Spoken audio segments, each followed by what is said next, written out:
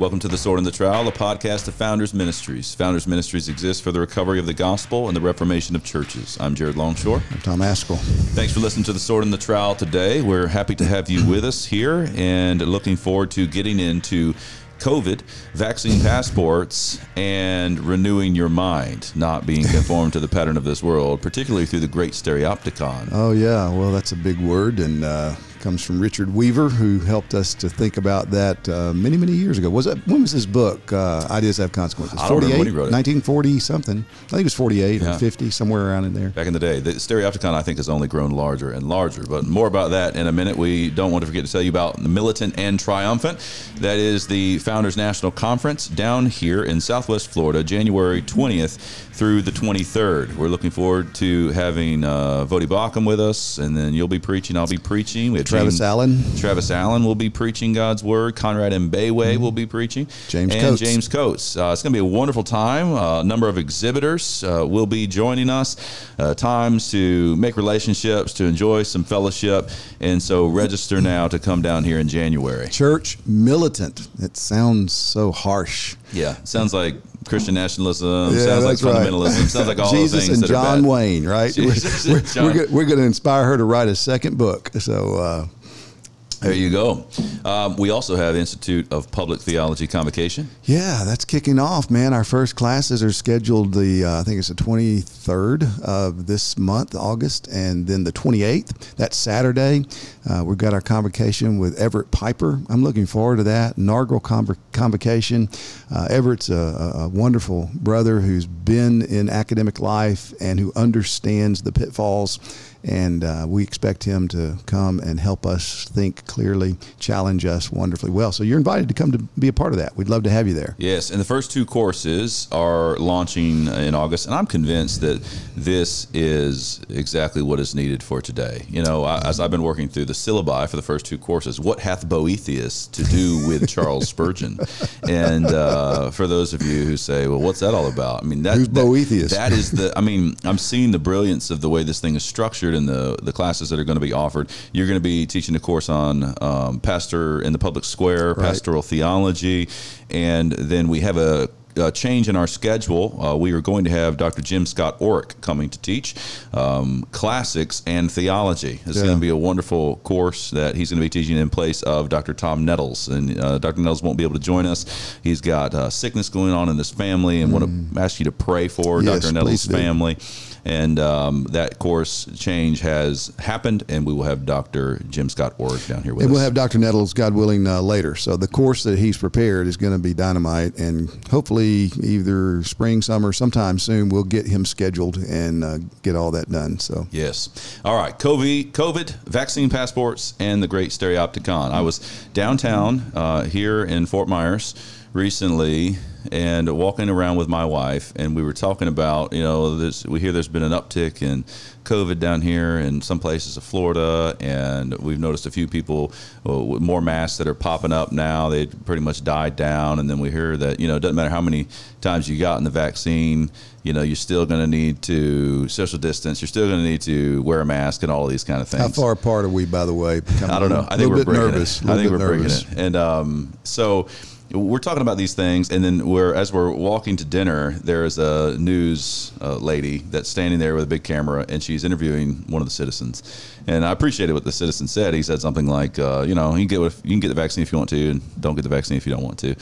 But nevertheless, I said, why are we talking about this? I mean, it's fascinating to me how we are driven by something. It seems like everybody's marching to the beat of the same drum, at least having this kind of pressed upon us. So COVID is certainly a conversation right now. Vaccine passports are a conversation. We're hearing about it being established in other countries and some uproar there.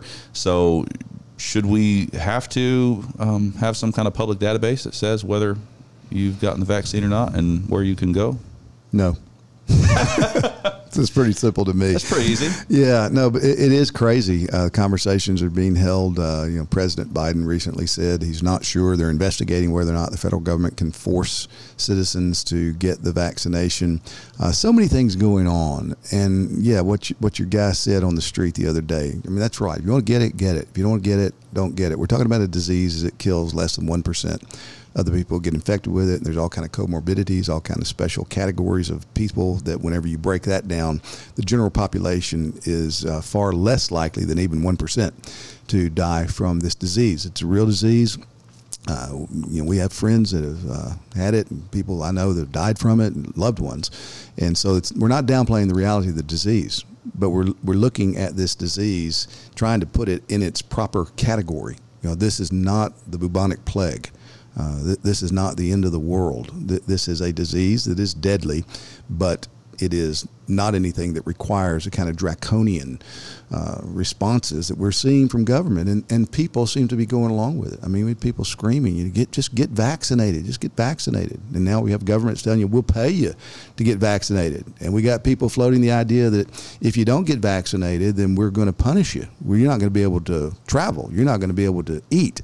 I mean, one pundit came out recently and said that we ought to incentivize everybody to get the vaccination for the next X number of weeks, and then if they don't, the rest of us will hold down the people who don't, and we will force them to take the vaccination. I'm thinking, we'll give you a little carrot. I'm going to give you a little stick. That's right, both of them. So this is insane, and what's being lost, I think, in this debate is, okay, well, what's the role of government here? Mm-hmm. And we've talked a lot about that over 2020, and we need to just continue to talk about it because people seem to not remember if they ever knew. And even Christian leaders who've come out and strongly said, you got to get vaccinated, you got to get vaccinated. Well, there's another side to that whole debate. You mentioned governments giving out money. So I think this was up in New York. I heard you get like $100 or something. If you go, please, we want to incentivize you to do the right thing. Well, you've got to sit back, just kind of basic civics. Where did they get the money from? Okay, so they got the money from you. They got the money from you. Okay, so they took everybody's money, and then they made a decision that they're going to give a person $100 to come and get a vaccination. No, $100 of other people's money. Do you think that is a good idea? Do you think is that what government is supposed to be doing? And the answer, of course, is absolutely not. That's what the government should not be doing that. And you do have to go back to Romans 13 and say, what is the civil magistrate for? Well, there's the punishing of the wrongdoer. That's what they're supposed to do. And whose are they? Well, they are a servant of the Lord Jesus Christ. And therefore, they need to be looking to the Lord Jesus Christ to see what he has required them to do. And while he's required them to punish the wrongdoer, he's not required them to take everybody's money and give $100 to somebody to come get a vaccination from a sickness that kills less than 1% of the people who contract it. Yeah, I'm opposed to that kind of incentivization. However, I do recognize that the government has a role. I think it's more than just punishing the evildoer. And 1 Peter 2 talks about praising that, which is good. And so there's some dimension in there that you want to promote what you think is good, and our government thinks getting vaccinations against COVID is good. So I get that. But whenever you start laying it out the way that it's been discussed, and President Biden trying to decide whether or not the federal government has the right to require this. I mean, those types of things are the overreach that we've seen so much of in recent years, especially in 2020. And it's that kind of operation by our federal government that Christians and Christian leaders especially don't seem to be able to evaluate biblically, because it's Romans 13, it's got to be okay. And they lose sight of the fact that, no, it's not okay. I mean, Obadiah Holmes, it was just recently, I think it was, July 30th, I think it was, or just in the last few days, 1651, when he was sentenced to 30 lashes because he refused to pay the fine for being arrested when he went to Lynn, Massachusetts to bring the gospel to an elderly Baptist man. He and a couple other Baptist friends went there, and they were arrested for doing so. And he chose to be beaten by the government on Market Street in Boston rather than pay the fine. Why?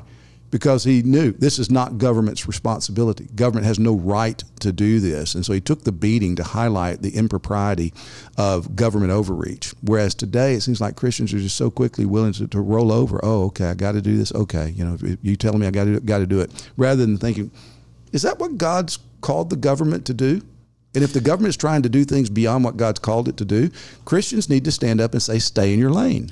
Yeah, and you mentioned the text about reward those who do good. That is the logic, and I can hear a lot of Christians saying, "Okay, Tom, well, you mentioned not just punishing the wrongdoer, but there's supposed to be some kind of Praise acknowledgement and praise of those who do good." And this is what we think this vaccine is a good thing. It's going to kind of restrain a virus that you've already admitted is killing people. And so, what's wrong with the government giving $100 to somebody that's doing something good? Yeah, well, what's wrong with that is that, again, the government is involved in too much of the details of our lives like that. So if we're going to do that, then actually the government ought to give money to those that ride bicycles rather than drive cars, because cars kill a lot of people. A lot of people get killed in cars. And it's the limited role of government. I do think that a proper biblical understanding of government sees it with very strict limitations. I mean, there are good things government is designed to do by God, but it is not designed to be intricately involved in the details of individual lives. God created individuals to relate to him directly, created families to relate to him in terms of their immediate connections. He created churches that are to operate under the lordship of Christ in community, and he created governments. And the government is not to be the detailed arbiter of individual family church life. Yeah, that's a conversation that needs to be had by so many Christians that I'm afraid assume that government is supposed to, do just as much kind of praising those who do good by somehow incentivizing them with other people's money, right, as they are to punish the wrongdoer. And it's not. That's not the direction of Scripture. Israel, they were slaves under Pharaoh's tyranny, and then they came out of that slavery. And yes, the law functions as this schoolmaster, this kind of, but now you're growing up into maturity, and that doesn't mean that for Christians we cast off the law, go to Calvin's third use of the law. Of course, we uphold that. But when it comes to other people beginning to direct us as civil authorities and regulate all these part of our lives and say, well, it's for your good. It's for your good. Well, no, your Pharaoh's a bad thing. You're not going to operate as Pharaoh because we're not slaves in Egypt. We have been set free. We have Christ, who is the ultimate king over all. And the older generation seemed to grasp that. I'm not saying they were all Christians. They just had the sense of like, yeah, I'm responsible for my stuff. I'm responsible to provide for myself, for my family, if I'm the head of this household, and then I'm responsible to train up my children to take that responsibility as well. And there's going to be problems to that. There's going to be challenges to that. But when the challenge comes, I'm not going to immediately be going to the governor and saying, well, can you incentivize me? I'm out here trying to do good, but some worms ate my crop. So could you? It's no. But give me other people's money. And so you have to. I think lining up with the trajectory of where Scripture leads us. This is the gospel has set us free to actually go out and live as people created in the image of God and not be dependent upon that government. Yeah, and Jared, this is really what has been behind a lot of the motivation of starting the Institute of Public Theology. It's because we don't think like this anymore, and we live off of the blessings of those who did think like this. So this nation was formed on the thinking of people who were impacted by this worldview. And I'm not suggesting everyone was a Christian in our nation's founding, but many of them were, and most of them were severely influenced by this Christian worldview that arises from Scripture. So that all cultures are not equal. One culture is not just as valid as another. Oh, wow. There are cultures. Oh, wow, I know, Tom. We're going to get emails. I understand goodness, it. Go ahead. Send it to Jared Longshore at founders.org, okay? But it's true. I mean, there are cultures that are impacted by the gospel. Now, you're going to tell me that a headhunting culture in the New Hebrides before John Payton got there and evangelized it is just as valuable, just as moral, just as legit, just as worthwhile as an American culture that has capitalism and free market enterprise and civil liberties? Of course not. You just can't. But in our day, there's been this flattening out of moral reasoning. We've lost that. And because we've lost that, when these specific kind of questions come to us, it's like we don't have a foundation to stand on to address the specifics because we don't understand how we got here and what it cost to get here. So, God willing, Institute of Public Theology, we're going to try to address the regular categories, from Scripture and theology and ministry, but without assuming that foundation. We're going to dig down and recover that foundation and show, no, there is a biblical metaphysic. There are metaphysical realities that come from the Scripture that we can no longer assume, but we're going to uncover them, hold them up, and we're going to do our reasoning from there. Yeah. Another truth, Christian truth that seems to be under the surface as it relates to the vaccine passport. I mean, the idea of a vaccine passport is, well, you can't go to certain places unless you have this. And I mentioned, I think there's people from California looking to come to our conference in January who are presently having to already do legwork to get exemptions from what's going to be coming or is coming upon them so that they can get to our conference. And so if you have this slave-like mentality that says, well, I'm just going to stay right where I am and there's not really anything for me to do out there, well, then you're going to be more inclined to say, well, if they're shutting doors, I wouldn't walk through those doors anyways, and so I'm not going to die on that hill. You're missing a Christian truth that you were to be fruitful, to multiply, to fill the earth and have dominion, or to take great commission. You are to go into all the world and make disciples of all the nations. It's this progress-mindedness, you could say. We're supposed to go and do things, which means if you're starting to, in this nation, close doors because I haven't had a needle stuck in my arm. If you're starting, that's a problem. No, because you're not allowed to begin to cut off. And the reason often that government can do that is because the Christians, the people that ought to know better, have already bought into the mindset that's wrong-headed, that they should say, no, you're not going to be able to do that kind of thing. So we need to renew and recover that particular truth, that no, you're not allowed to take these things away, even if it is, well, you can't go into this particular state that I don't live in. Well, no, there are people there in that state that, need to know Christ. There is work that needs to be done in that particular state. And so, no, you can't be cutting it off because I haven't had a vaccine. Yeah, and this comes right back to what we've talked about multiple times here, is that the world has done a far more effective job at discipling from their vantage point, their values, than the church has done. And so many of our people in our congregations have been well discipled by the world to simply go along with whatever's being said, not to question, not to bring everything back to the Scriptures, to take every thought captive and then to make decisions based upon that.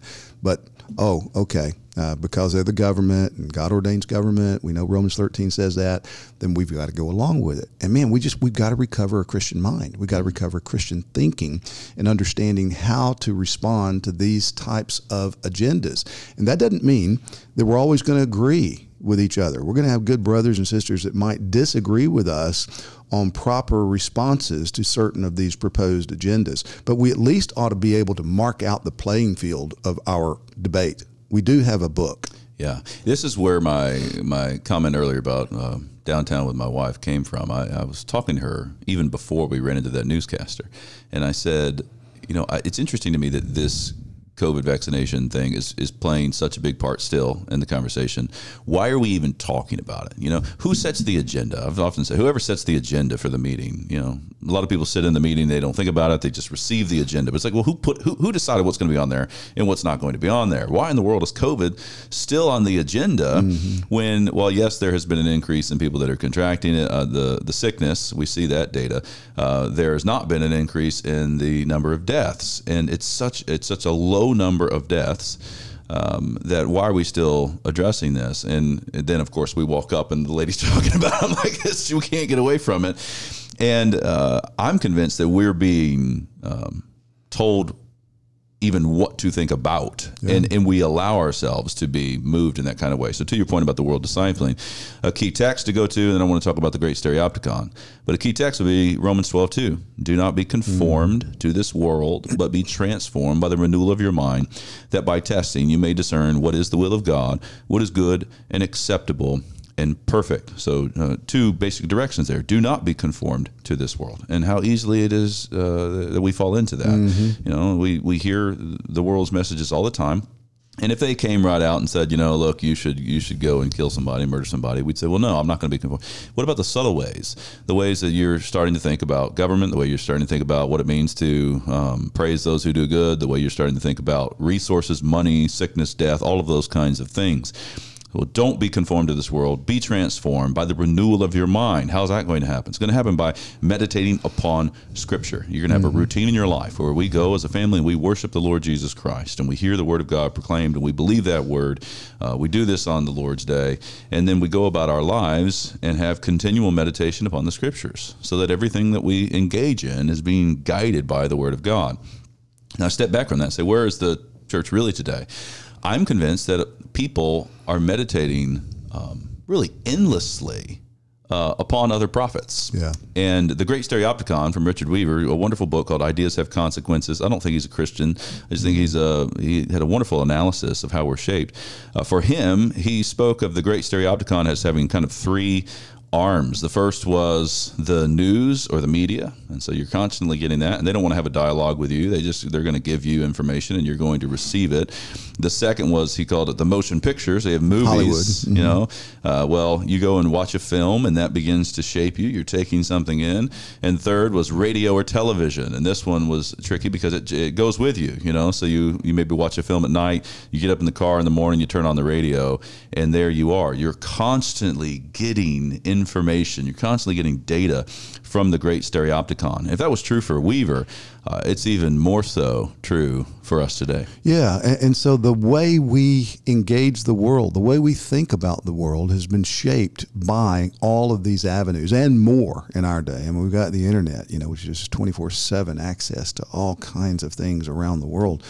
And that shapes the way you think about the world. And so we're to have our minds renewed by the Word of God. What does that mean? Well, it means that, yes, we must hear preaching, but it means that teaching needs to be so rigorously biblical that we no longer assume. And I really think this is where we've been played big time, is we have come to assume certain things about reality that just ain't so.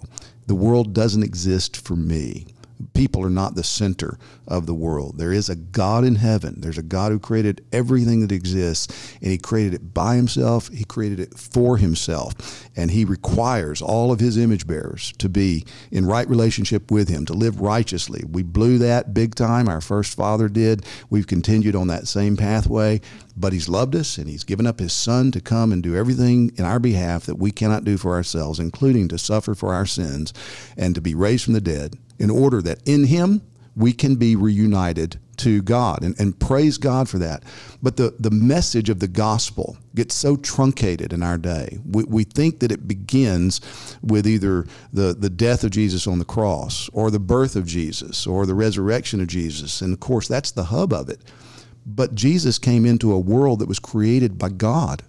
He came into a world that God designed for himself, by himself, and that God holds accountable to himself. And if we don't remember all of that, we can get so easily played not recognizing what's happening, because we believe in Jesus. We believe Jesus. We preach the gospel above all, right? So no matter what happens over here, what you think over there, let's don't get involved in that. It's because of the gospel. And consequently, we get moved along to start assuming or pretending or affirming things that are different than what God actually has revealed them to be, both in nature and in the written word. And we're expected to just kind of genuflect to those realities. And when you don't, some of our Christian brothers say, but hey, for the sake of the gospel, I'm thinking, yeah, it's the gospel of God. It's God's gospel who did everything here that we've got to also acknowledge. And man, I think we're so far removed from thinking that way that pastors of churches have got to come back to these fundamental realities that we can no longer assume, and start again with Genesis 1:1. God's world, God's rules, and we need to take him at his word to understand reality as it actually is. Yeah, and you know, some people that listen to this might need to kind of take assessment of their life and say, you know, think along the lines of this Great Stereopticon. When you're taking in anything that's like news or media, so that could be anything from like Tucker Carlson to Ben Shapiro to CNN, MSNBC, whatever it is that you're watching. Some of those you probably shouldn't be watching, but whatever it is that you're taking in, when you classify something, somebody that's paid to bring you information about what happened in the world today or yesterday or last week, whatever. Think about how much time you're taking with that. Who are those people? What are their principles? And just think about how it's impacting your life. You're thinking, your emotions. The second category, this motion picture. For us, that's like movies, like a full-length movie or a TV show, like Netflix, Amazon, maybe Hulu. I don't know all these TV shows. BritBox. Do you get BritBox when you get, I don't know, these boxes these days. Some people tell me about these. I'm like, a new box. I don't know. But, okay, you go through your workday. What's your rhythm of life? You go through your workday. Do you hit the bed, with the wife or with the husband and kind of throw on 45 minutes? Do you throw on like an hour and a half? We've had shows that we've liked to watch in the past, and you can see them just shoving something down your throat, And my wife and I now, sharpen you're like, oh my goodness. I mean, come on. Can you believe you're doing this? And so, we found myself just watching like cooking shows, like watching barbecue shows. Like that's what I like to watch now. At least there's good hunting shows. At least there you go.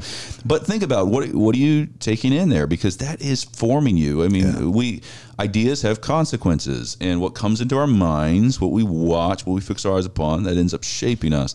And the third is for Weaver, it was radio and television, and for us, that's very much like social media. It's like not somebody that's necessarily paid to bring me media, and it's not like a show or a film, but it's like this group of people, often friends or acquaintances, people you're distantly connected with somehow, that are constantly throwing data upon you, Instagram, whatever it might be. How much time are you spending on that? And then how is that shaping you? So it's not that any of those mediums are bad. We actually need to fill all of those mediums with Christian truth. But you're on the receiving end of so much data. You need to take assessment. Okay, how's that shaping my life? And above all, what you have to be doing is taking the Bible and subjecting everything else to Scripture constantly, constantly. Here's what's coming.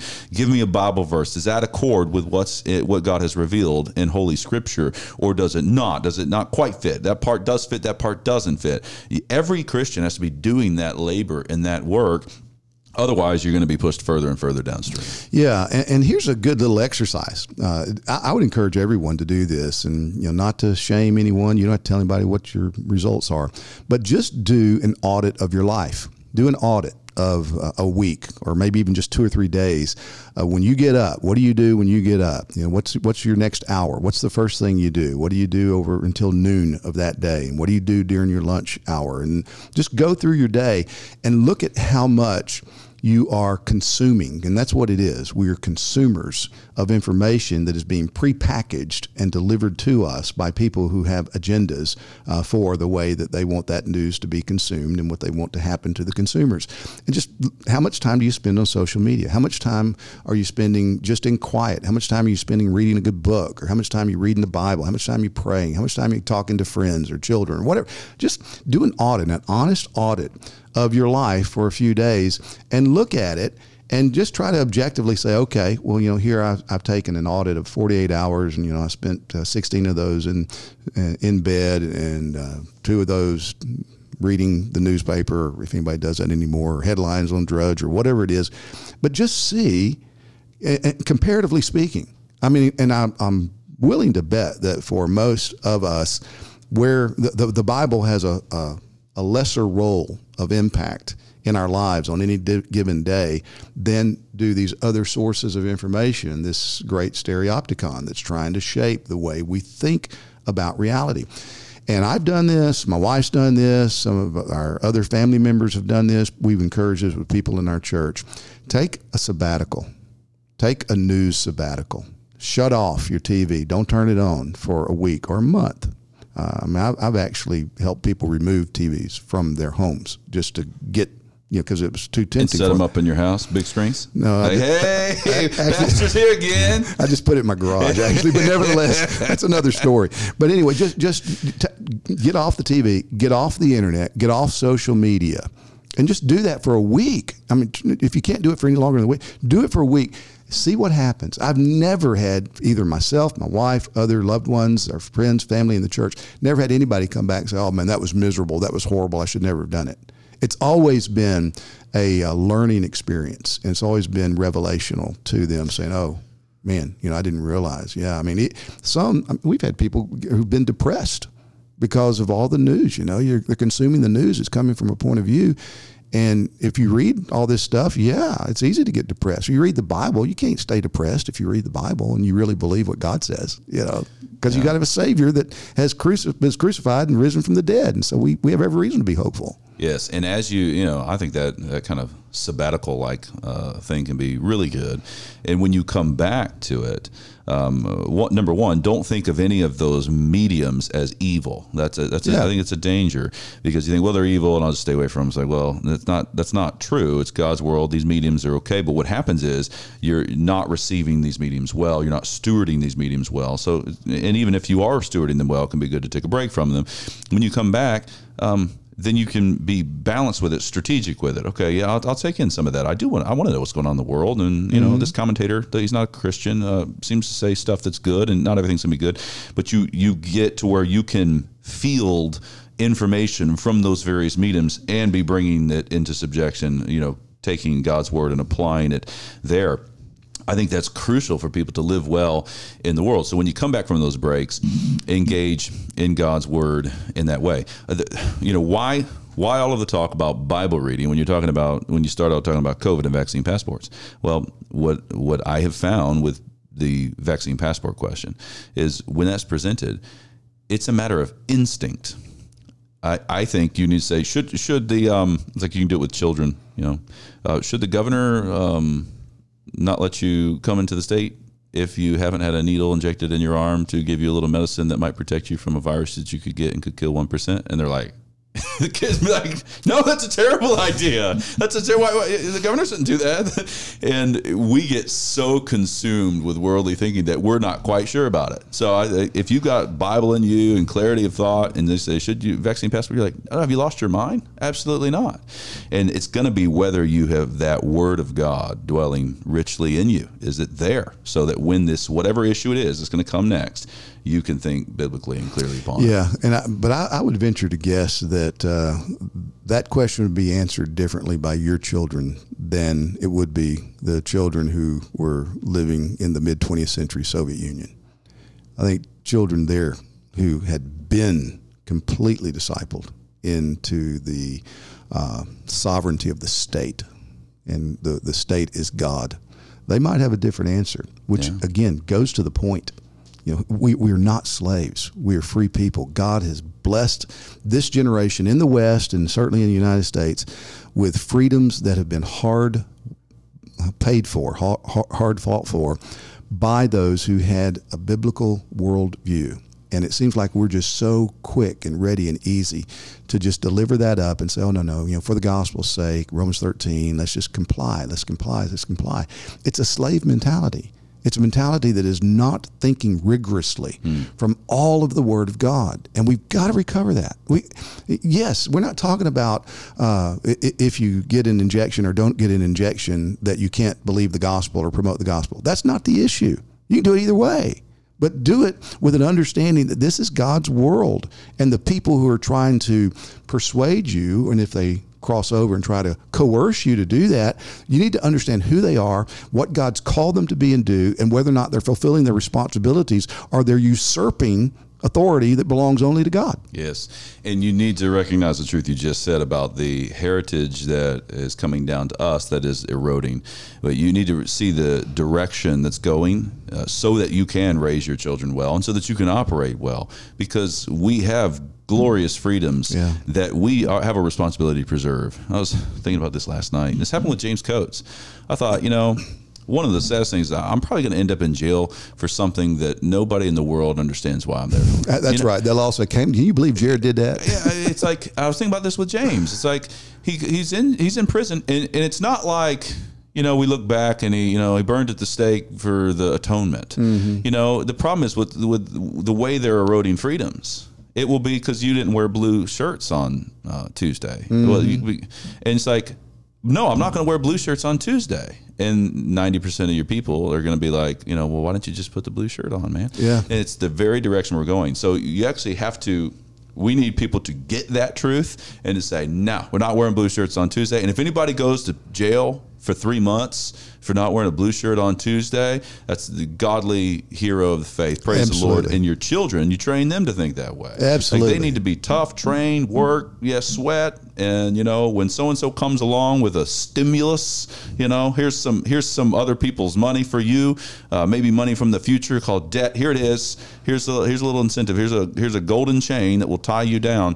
They need to know what to do with that. They need to be aware. Yeah, and that is, again, it's not completely unique, but it is an incredible blessing that is too rare in history and even today around the world that we have in this nation. And I think about Obadiah Holmes, July 31st, 1651. People look at him, and even today, people say, well, he was stupid. He didn't have to get beaten. That's true. People were willing to pay his fine. He could have gone home free, but he said no. He said no, and he took the lashes. He had to sleep on his elbows and knees for weeks because his back was so bloodied from that. And yet, what he did actually promoted religious freedom in ways that the Massachusetts Bay Colony, had they known it, would never have allowed to happen. They did not want what resulted from that, but the whole world had their attention called to the fact that here is a Christian being beaten by other Christians because he worshiped in the home privately with a Baptist elderly man who could not worship publicly in the Massachusetts Bay Colony. And what he did was right and good. Do we have any Obadiah Holmeses in our day? I mean, we don't have many. And I think that many today would say exactly what you just said is going to be the narrative about those who are imprisoned, and it's not going to be, they're not martyrs for the faith. No, they're just being hard-headed. They're just being stupid. They won't take a needle. They won't do this little bitty thing. It's not a big deal to do this little bitty thing. They don't get it. Militant and triumphant. That is a great encouragement to come and join us January 20th through the 23rd for this conference on the doctrine of the church, that we would be able to stand and proclaim the truth in these wild days that we live. And this is important, man. It's why we're doing the conference. I mean, I had a group of elders yesterday ask me, why militant and triumphant? It's because this has been lost so much, and we've got to recover it. We got to highlight it. This is what we've been trying to do. Founders, I want to just encourage everyone, man, if you haven't signed up for our newsletter, do that. If you haven't signed up for all the different social media places where you can get information, we're trying to provide as much information as we can to be helpful with this. And the conference coming up in January, I hope you'll be there. It's going to be very significant, the kind of issues that we'll be addressing. Thanks again for listening to The Sword and the Trowel.